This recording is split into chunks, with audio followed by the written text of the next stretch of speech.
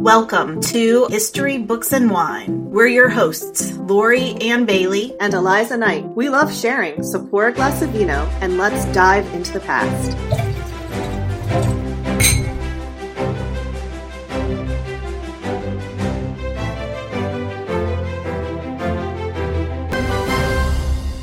Today, we're excited to have a guest joining us, Alina Adams. In this episode, we're going to talk about Azerbaijan, the world's first Jewish autonomous region, shining a light on the aspect of Jewish and Soviet history very few know anything about. Welcome, Alina. Thank you so much for having me. I've been looking forward to this. Well, we're very excited to have you. So happy to have you here. Before we dive into this episode and hear about this region that no one has really heard about before, we always like to talk about what we're drinking. So, Alina, why don't you go first and tell us what you're having today? Well, I have sort of a double answer for you. Since it is the middle of the day, I'm drinking tea, which seems very stereotypically Russian. But my drink of choice later in the day is vodka. But the irony is it doesn't come from my Soviet background. The fact is, when I grew up in the Soviet Union and later on as a Soviet immigrant to America, everyone around me who drank a lot. So I didn't drink at all. Mm-hmm. It wasn't until I met my American husband that I found out there was such a thing as drinking in moderation. Either drank all the time or didn't drink a lot. So I like to say that my husband drove me to drink because it was actually meeting him that I found out that I could have a little bit of vodka and it would be okay. So that's my double answer to what am I drinking and great. What I will be drinking. I love that. That's awesome. What about you, Lori? So, I am kind of in a similar boat today. I am also having some tea. Mine is Tazo, I guess is the brand name, and it's just a wild orange. It's a caffeine-free because I can't do caffeine in the afternoon. But tonight, I'm going to have an old favorite, the Josh Cabernet Sauvignon. So I have that ready to go and open with dinner tonight. I'm also a double drinker today. I've got some water because I've got a little bit of like a throat thing going on. I think the seasonal changes always do something strange to my allergies. So there's that. But tonight I'm going to heal myself with an Elizabeth Spencer Cabernet Sauvignon. I've never had this one before, so I'm really looking forward to it. It says it's a special cuvee, and I love anything that says special. Yeah. So today we're going to chat about your book, My Mother's Secret. Can you start us off by telling our listeners what your book is about? Well, this book sort of has its roots in a previous book. In July of 2020, I had a book that came out that was called The Nesting Dolls, which took place in 3 different time periods. One took place in Odessa, USSR during the 1930s. Odessa is now part of the Ukraine. At the time, it was part of the Ukraine, but it was part of the USSR in the 1930s, which is during Stalin's Great Terror. The second part takes place in Odessa, USSR in the 1970s, which was during both Brezhnev's Great Stagnation and the Refusnik movement, the Free Soviet Jewry movement. And the modern day section takes place in present-day Brighton Beach, Brooklyn, which is a very heavily Russian-speaking Russian Jewish area in New York. Mm-hmm. And the feedback I got from the Nesting Dolls was that people were most fascinated by the story that took place in the 1930s. Because what I heard from people was that for obvious reasons, most of European history in the 1930s and 1940s tends to focus on Western Europe. And people really had no idea what was going on in Eastern Europe. So when it came time to do my follow-up book, which turned into My Mother's Secret, a novel of the Jewish Autonomous Region, I decided that I would focus the bulk of the historical part would be focused on the 1930s. And then I went looking to see what would be an interesting setting. I was born in Odessa, USSR. My parents were born in Odessa. I had grandparents from Odessa. So the first book, that's where my roots were. Mm-hmm. And that's where I felt very strongly. But when I went looking for a second topic, I came upon a book by Masha Gessen. It's a nonfiction book called Where the Jews Aren't, the sad and absurd story of Barabajan. And that became sort of the crux of what I built My Mother's Secret around. The idea that people really didn't know what was going on in Eastern Europe in the 1930s. And they certainly didn't know that in the 1930s, that great friend of the Jews, Joseph Stalin, announced that he would be the one to give Jews their own independent state, the first one in 5,000 years. Wow. Interesting. It is. So is your heroine Regina Solomonova? Did I say that correctly? Regina Solomonovna, and that's actually a patronymic because that's not her last name. A patronymic, if you're speaking to someone in Russian and you want to be formal, you don't say Miss So-and-so or Mr. So-and-so. You would use their first name and their father's name. Oh, okay. For a man, it would be Solomonovich. For a woman, it would be Solomonovna because Russian is a gendered language. So that's interesting. Regina Solomonovna would be her first name and her patronymic. So I realized that wasn't a question there, but I answered it anyway. I do love it. That's great. Thank you for sharing that. No, that is great. So was Regina and maybe any of the other characters in the book based on a real person? And what inspired you to tell this story? Well, you know how in the beginning of every novel it says no characters in this book are named, Yes. are based on anyone living or dead? Really, that's my story and I'm sticking with it.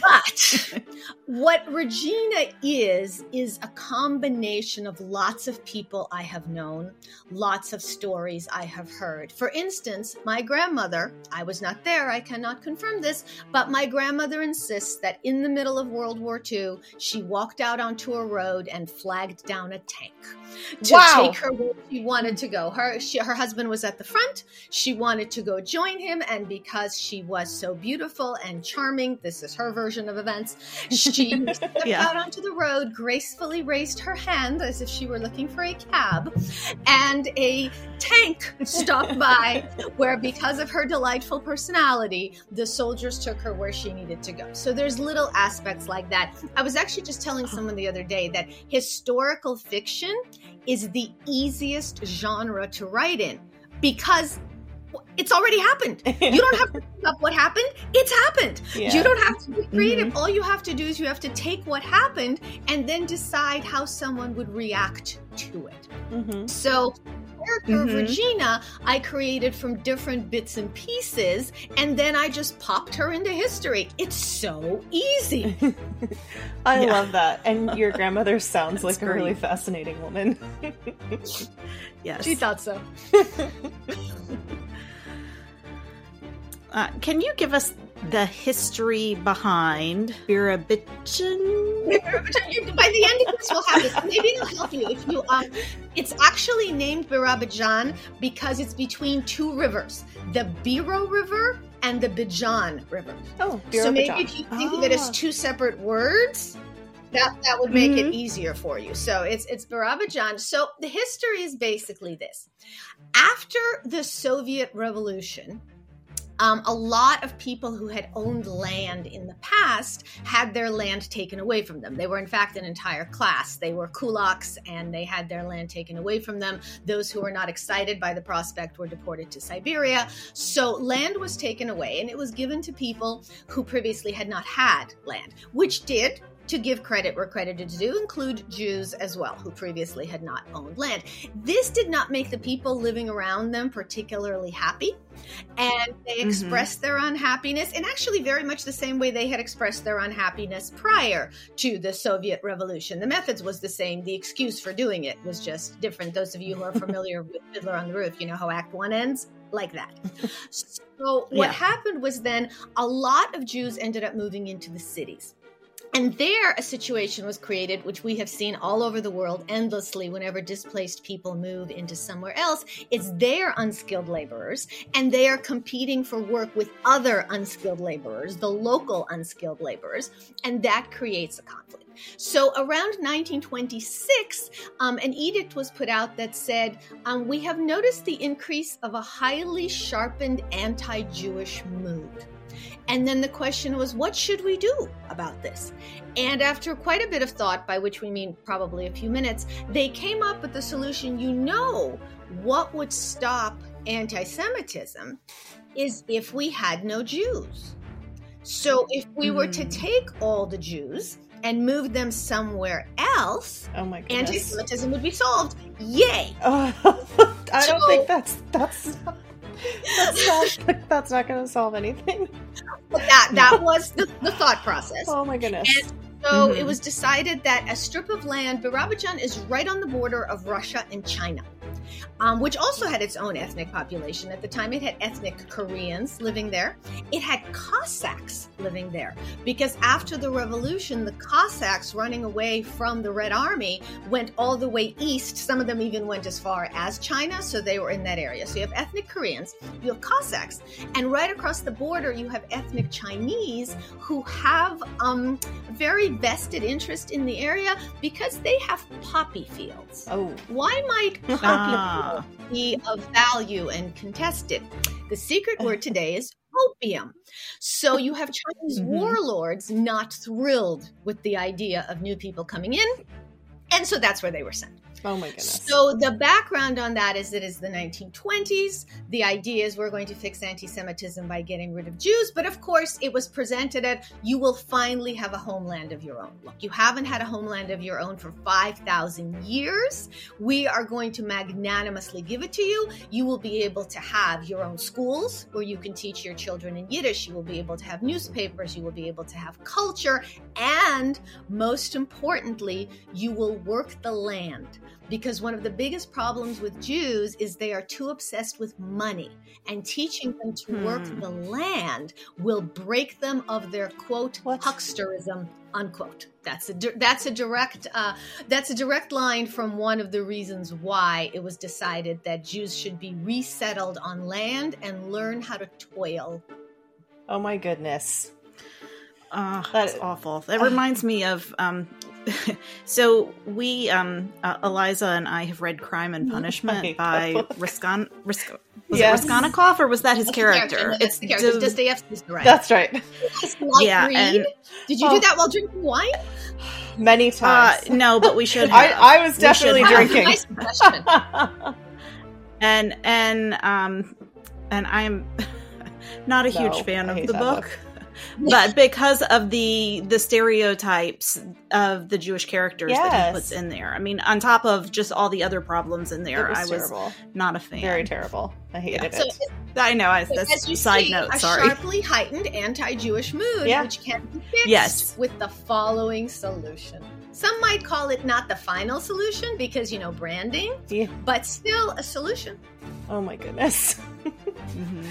So, segueing into someone else who was into the final solution, part of your story takes place in a Nazi prisoner of war camp. What made you decide to add this element to the novel, and what sort of research did it require? The idea came from, I don't know if you remember, there was a television channel, I think it went off the air about a year ago, called Decades, if you're familiar with it, where if for a history junkie, it is insane. Ooh, it was a cable channel, and what they did was, along with airing reruns of various things, they had an original show called Through the Decades, where they would take whatever the day it was, November 15th, and they would go back through history and see what had happened on that day across the world. And I don't remember who they were owned by, either NBC or CBS, but whoever it was, they had access to all their news archives. So they were able to pull footage of how they covered things at the time, which is always fascinating. It's very different to see how something's covered at the time versus how something is covered 30 years later. So again, it's the kind of thing thing where if that was on 24 hours, I would have never left the house. Yeah. But Yeah. a segment that I saw on Through the Decades was that took place in 1988, because in 1988 they actually had a summit where Ronald Reagan went to Moscow to meet with Gorbachev. My mother and I were actually there that summer at the same time, because that was right after Gorbachev comes to power.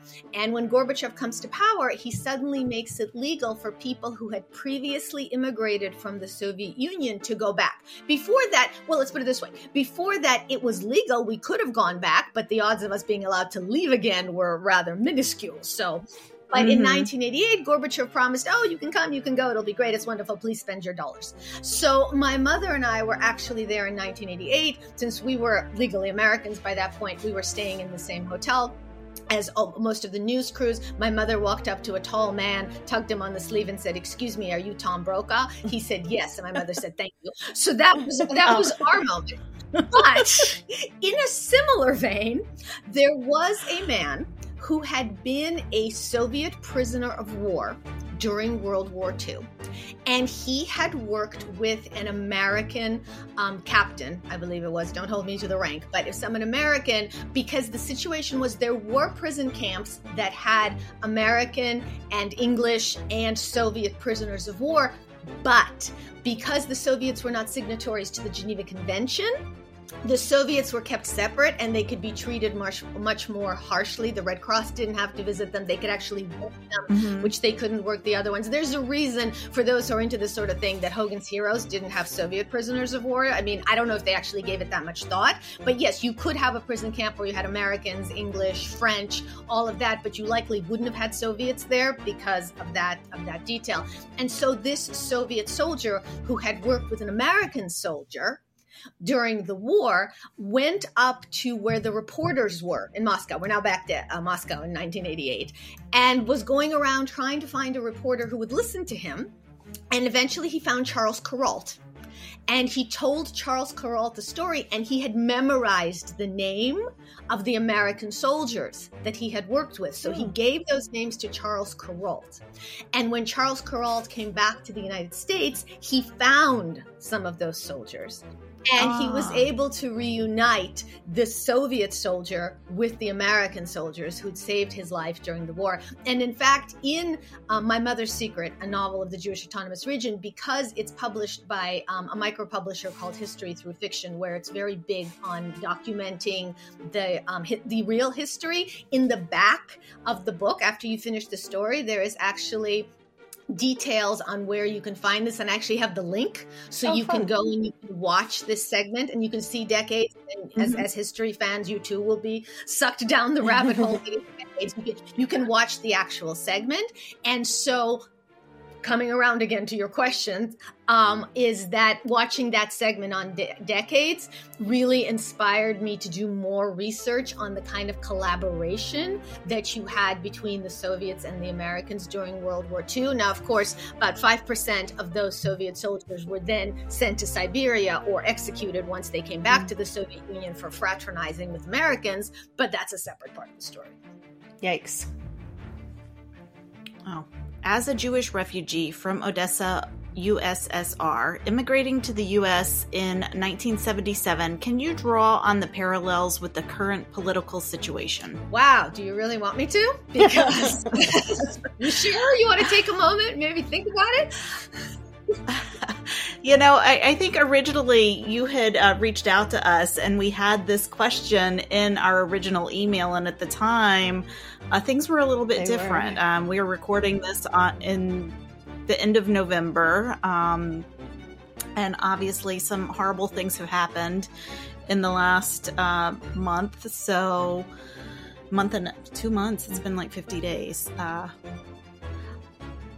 don't know. How do we feel about this? Well, do we want to go down this road? Let me start with, it is always astounding how human beings can find to torture other human beings in the vaguest sense. I can tell you that I, a few weeks ago, spoke with someone who had just come from Odessa now, and she informed me that her mother is still there and that they're being bombed every night in Odessa. And they're going after not even viable military targets. I mean, Odessa is a warm water port, But you do not conquer a warm water port by bombing theaters and other historical sites. So it's just at this point, it's a terror bombing. So I don't know when this will run. As you said, we're recording this at the end of November, and things will change probably dozens of times everywhere in the world. But as I said, in a nice broad sense of how human beings never run out of ways to torment other human beings. It's pretty awful. It is. And it always just shocks me. Just like, you think about it in the terms of history and you're like, oh man, we just didn't know enough back then, but it's still happening today. So it's not anything having to do with knowing. We did, because here's an example. The New York Times in 1930, I want to say 4. I could be wrong. No, earlier than that. Sorry. The date will probably be wrong. But the New York Times won a Pulitzer Prize for writing about how there was no man-made famine in Ukraine.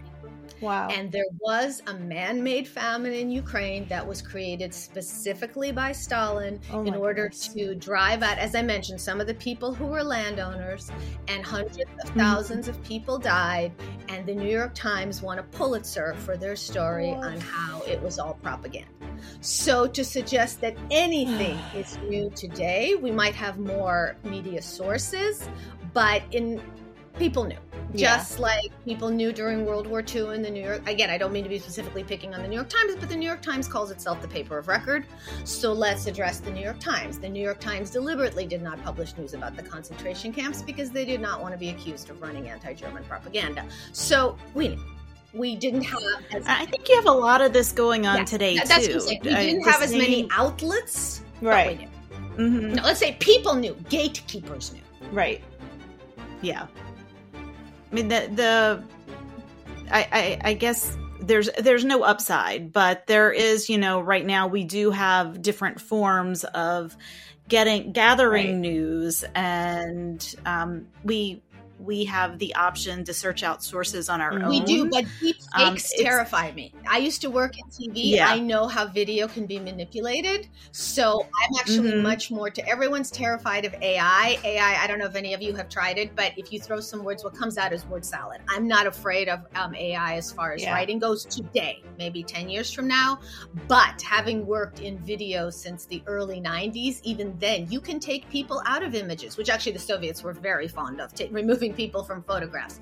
But right now, somebody can put up a video that was shot on their phone, which is wonderful. The fact that we have so many citizen reporters on the ground, but cameras are selling their features of, you can erase so-and-so from the picture. There's a commercial running right now. This is for your vacation photos. You can erase that person who photobombed. Well, okay, that's your vacation photos, but what about if you're putting up news photos, or you can pop somebody in and there's no way to tell. So I am a huge fan of more access to the media. Yes. I will never say we should limit access in any way, but what really terrifies me is I know how trivially easy my kid, I have 3 kids, 24, 20, and 16. My 16-year-old can edit video on her computer that when I first started in TV, we would have needed an entire room for, and she can she can put me on the moon landing.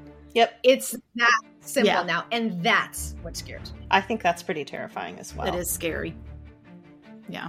So what message do you hope that readers will take away from your book? That's sort of when I get asked a question like that, I'm like, do I go with really pretentious? Do I go with really flip? I'm actually going to tell you the truth. Oh, thank you. So, I've lived a lot of lives, and at one point I spent a lot of time on airplanes. I used to work for ABC Sports in their figure skating coverage, and so I would fly all over the place, and it was great. It was wonderful. I mean, I was in Nagano for the 1998 Olympics. I've been all over the world. So, interestingly enough, I hate planes. I hate being on planes. I hate breathing on planes. I hate sitting on planes. I'm not afraid to fly. I'm not afraid that it's not a fear of flying. Yeah. It's a hatred of sitting in a tight, uncomfortable comfortable seat, breathing recycled air, Yeah. and trying to strategize how to go to the bathroom because what if that person gets up and I have to stand and look, the food cart is in the way, so I can't go now. So I hate the flying experience. I'm not afraid of flying. So at the time that I started writing, My Mother's Secret, a novel of the Jewish Autonomous Region, is my 18th published book. So at the time that I started writing, this was my ambition. I wanted to write what I called airplane books. And my definition of that is a book that makes a 10-hour plane ride feel like a 6-hour plane ride. So, when you talk about what can you contribute to society, I do things. I try to do things. I volunteer. I give money. I do all of that.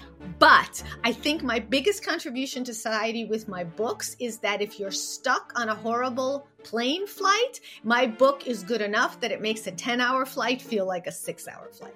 I love that. I love that too.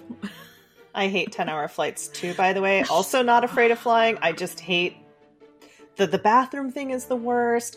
I want to be like, I don't want anyone to bother me while I'm sitting there, but you're going to be bothered the whole time because you're in a row with strangers.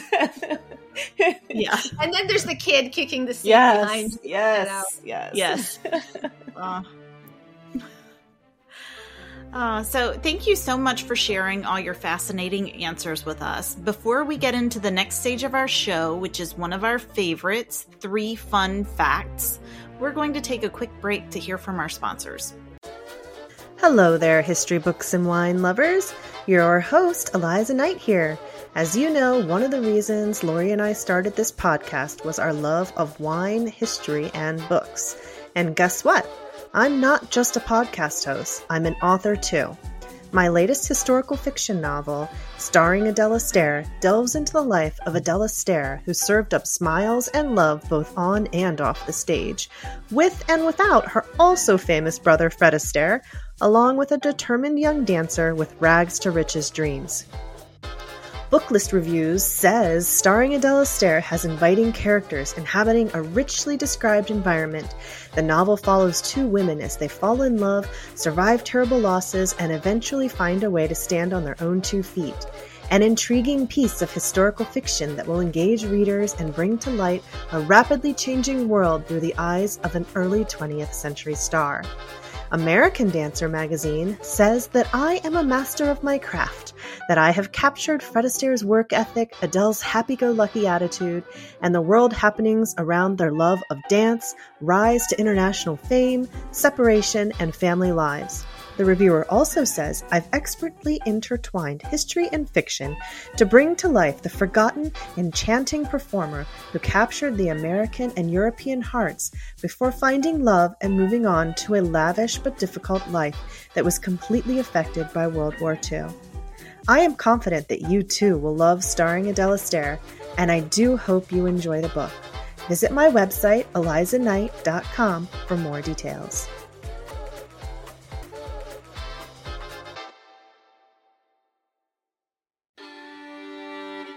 Hi there, History Books and Wine listeners. Thanks for tuning in to our show. I'm one of your hosts, Lori Ann Bailey. Not only am I a podcaster, but I also write sweeping historical romances that will take you back in time and whisk you away on an adventure with action, intrigue, suspense, warring clans, tested loyalties, and love conquering all. My Highland Pride series follows the Cameron clan in 17th century Highlands when Scotland was fighting for their independence, and honor and family were prized above all. Highland Deception, the first novel in the 5-book series, won the National Reader's Choice Award and Holt Medallion for Best First Book and Best Historical. The entire Highland Pride series is available in print, ebook, or audio. For more information on how you can be swept away on my hero and heroine's journeys of growth and discovering their destinies in historic Scotland, visit my website at loriannbailey.com. And And we are back. So, Alina, why don't you tell us 3 fun facts you discovered from your research? Well, I don't know if you can actually use fun and facts when you're talking about, Stalin and Hitler and the Great Terror War. True. Yeah. So let's go with fascinating. Mm-hmm. Yeah, I like fascinating. That works. Well, the first one was the one that I've already mentioned about how Soviets were not signatory to the Geneva Convention, because that actually is something I wasn't aware of, and that really changed the circumstances. The second one is I knew that at one point, when Jews were first allowed to leave the Soviet Union, because of the Jackson-Vanik Amendment. So actually, the immigration of Jews was tied to the export of wheat from the United States. I like to tell my husband that I was traded for wheat, and that's why he has me now. You had permission to leave, but one of the things that they instituted was called the diploma tax, which basically meant, well, the Soviet Union paid for your education, so you can't leave until you pay it back. Oh. So that was a diploma tax. It was eventually removed, but it was there at the beginning. So on the one hand, you had to pay to get out. But what I also learned when researching for My Mother's Secret, a novel of the Jewish Autonomous Region, was that in order to move to the Jewish Autonomous Regions, because they were actively recruiting people to move not just from other parts of the Soviet Union, but from Western Europe, from South America, from North America, you had to pay. So there were American Jews who sold all their property in the U.S. in order to be able to pay the fee to move to the Jewish Autonomous Region. So let's look at this. You had to pay to move in. You had to pay to leave. That sounds awfully capitalist to me, doesn't it? For a wonderful communist utopia, they sure did like to fleece you of your money, didn't they? So that's my second fact.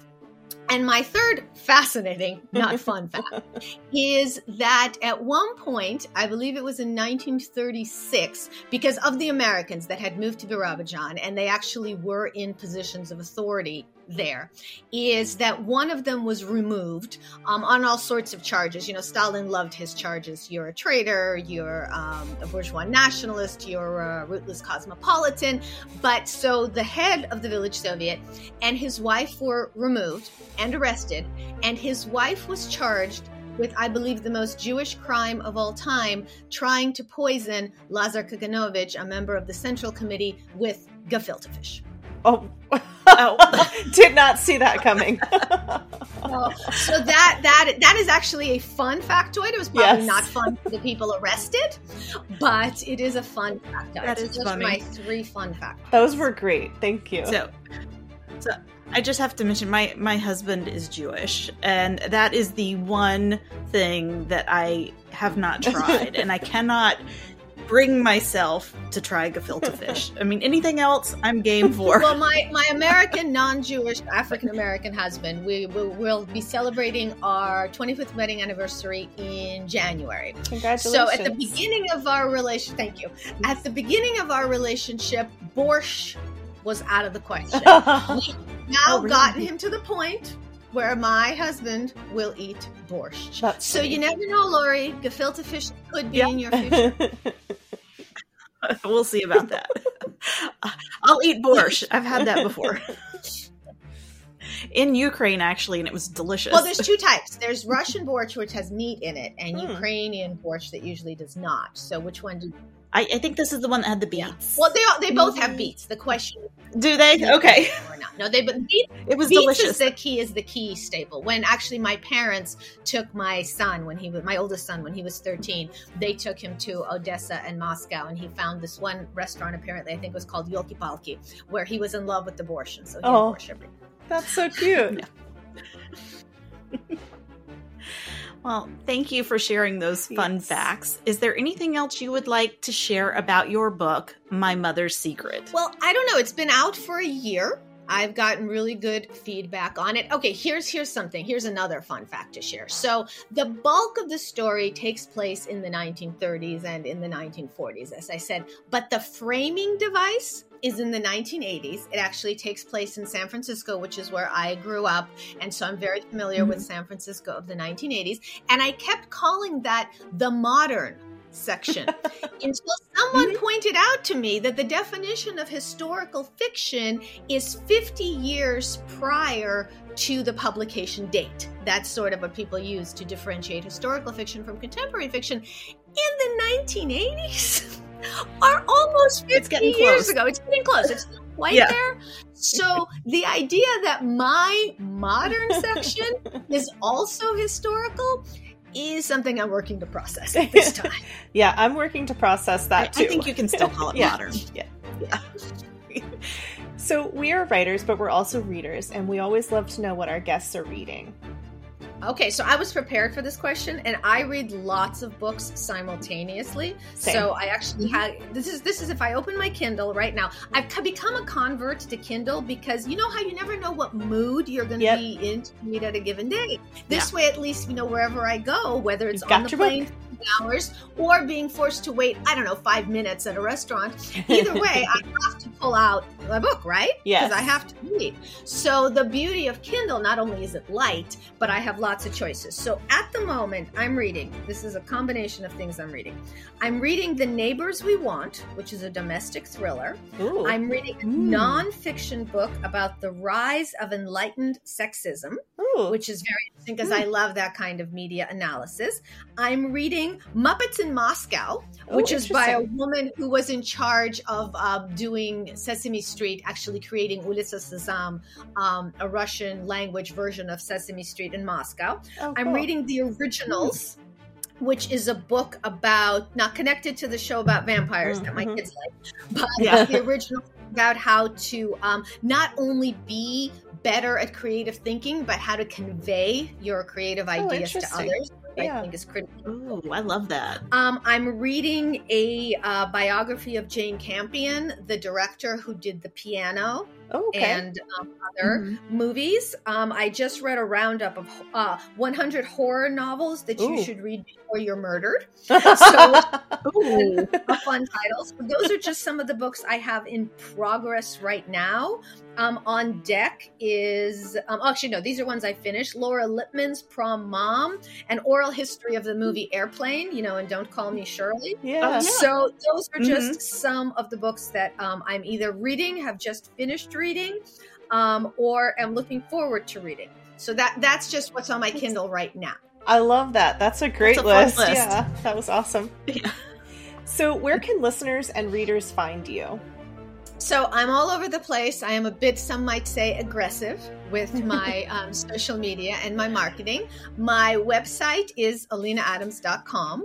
I am on Instagram as I am Alina Adams. I am on that other social media site whose name has been changed, so I don't know what to call it anymore, as I am Alina Adams. And I am on Facebook as both Alina Adams Media and as my real name, see if people can get this, Alina Sivarinovsky Wickham. So I love to hear from people, and actually my email, even easier, is alinaadams@gmail.com. And if people reach out to me there, they can be added to my mailing list, which I have. Also, one of the things I've been doing is if people want a signed book plate, it's one of the things I learned during the pandemic is to sort of improvise. And so what I can do is I can put a book plate in the physical mail, and then you can stick it in your book, and we can pretend we had a meaningful human interaction, even though we really didn't. So I am all over the place, and I love to hear from people. That's awesome. Thank you so much. That's great. Thank you. Yes, this has been wonderful. Yes, I've enjoyed chatting with you and learning about your book and your process and the history behind it. It's been a lot of fun. Thank you so much for having me. We hope you enjoyed today's episode with our guest, Alina Adams. Be sure to subscribe so you don't miss the rest of this season's lineup. Coming up, we have guest authors Anna Lee Huber, Kate Quinn, and Janie Ching joining us. We will also have a happy hour coming up on the friendship between Ella Fitzgerald and Marilyn Monroe. Bye. Thank you. Bye. For more information about today's episode, click on the show notes. Follow us on Twitter and Instagram at HistoryBKSWine for additional historical tidbits and updates. If you like what you heard today, please leave us a review. Don't forget to subscribe to the show wherever you download your podcast. That way you're notified every time a new episode is live. Subscribes and reviews help us get noticed. Thank you for tuning in. Be sure to check out our episodes published weekly on Tuesdays. Until next time. Cheers! And happy reading.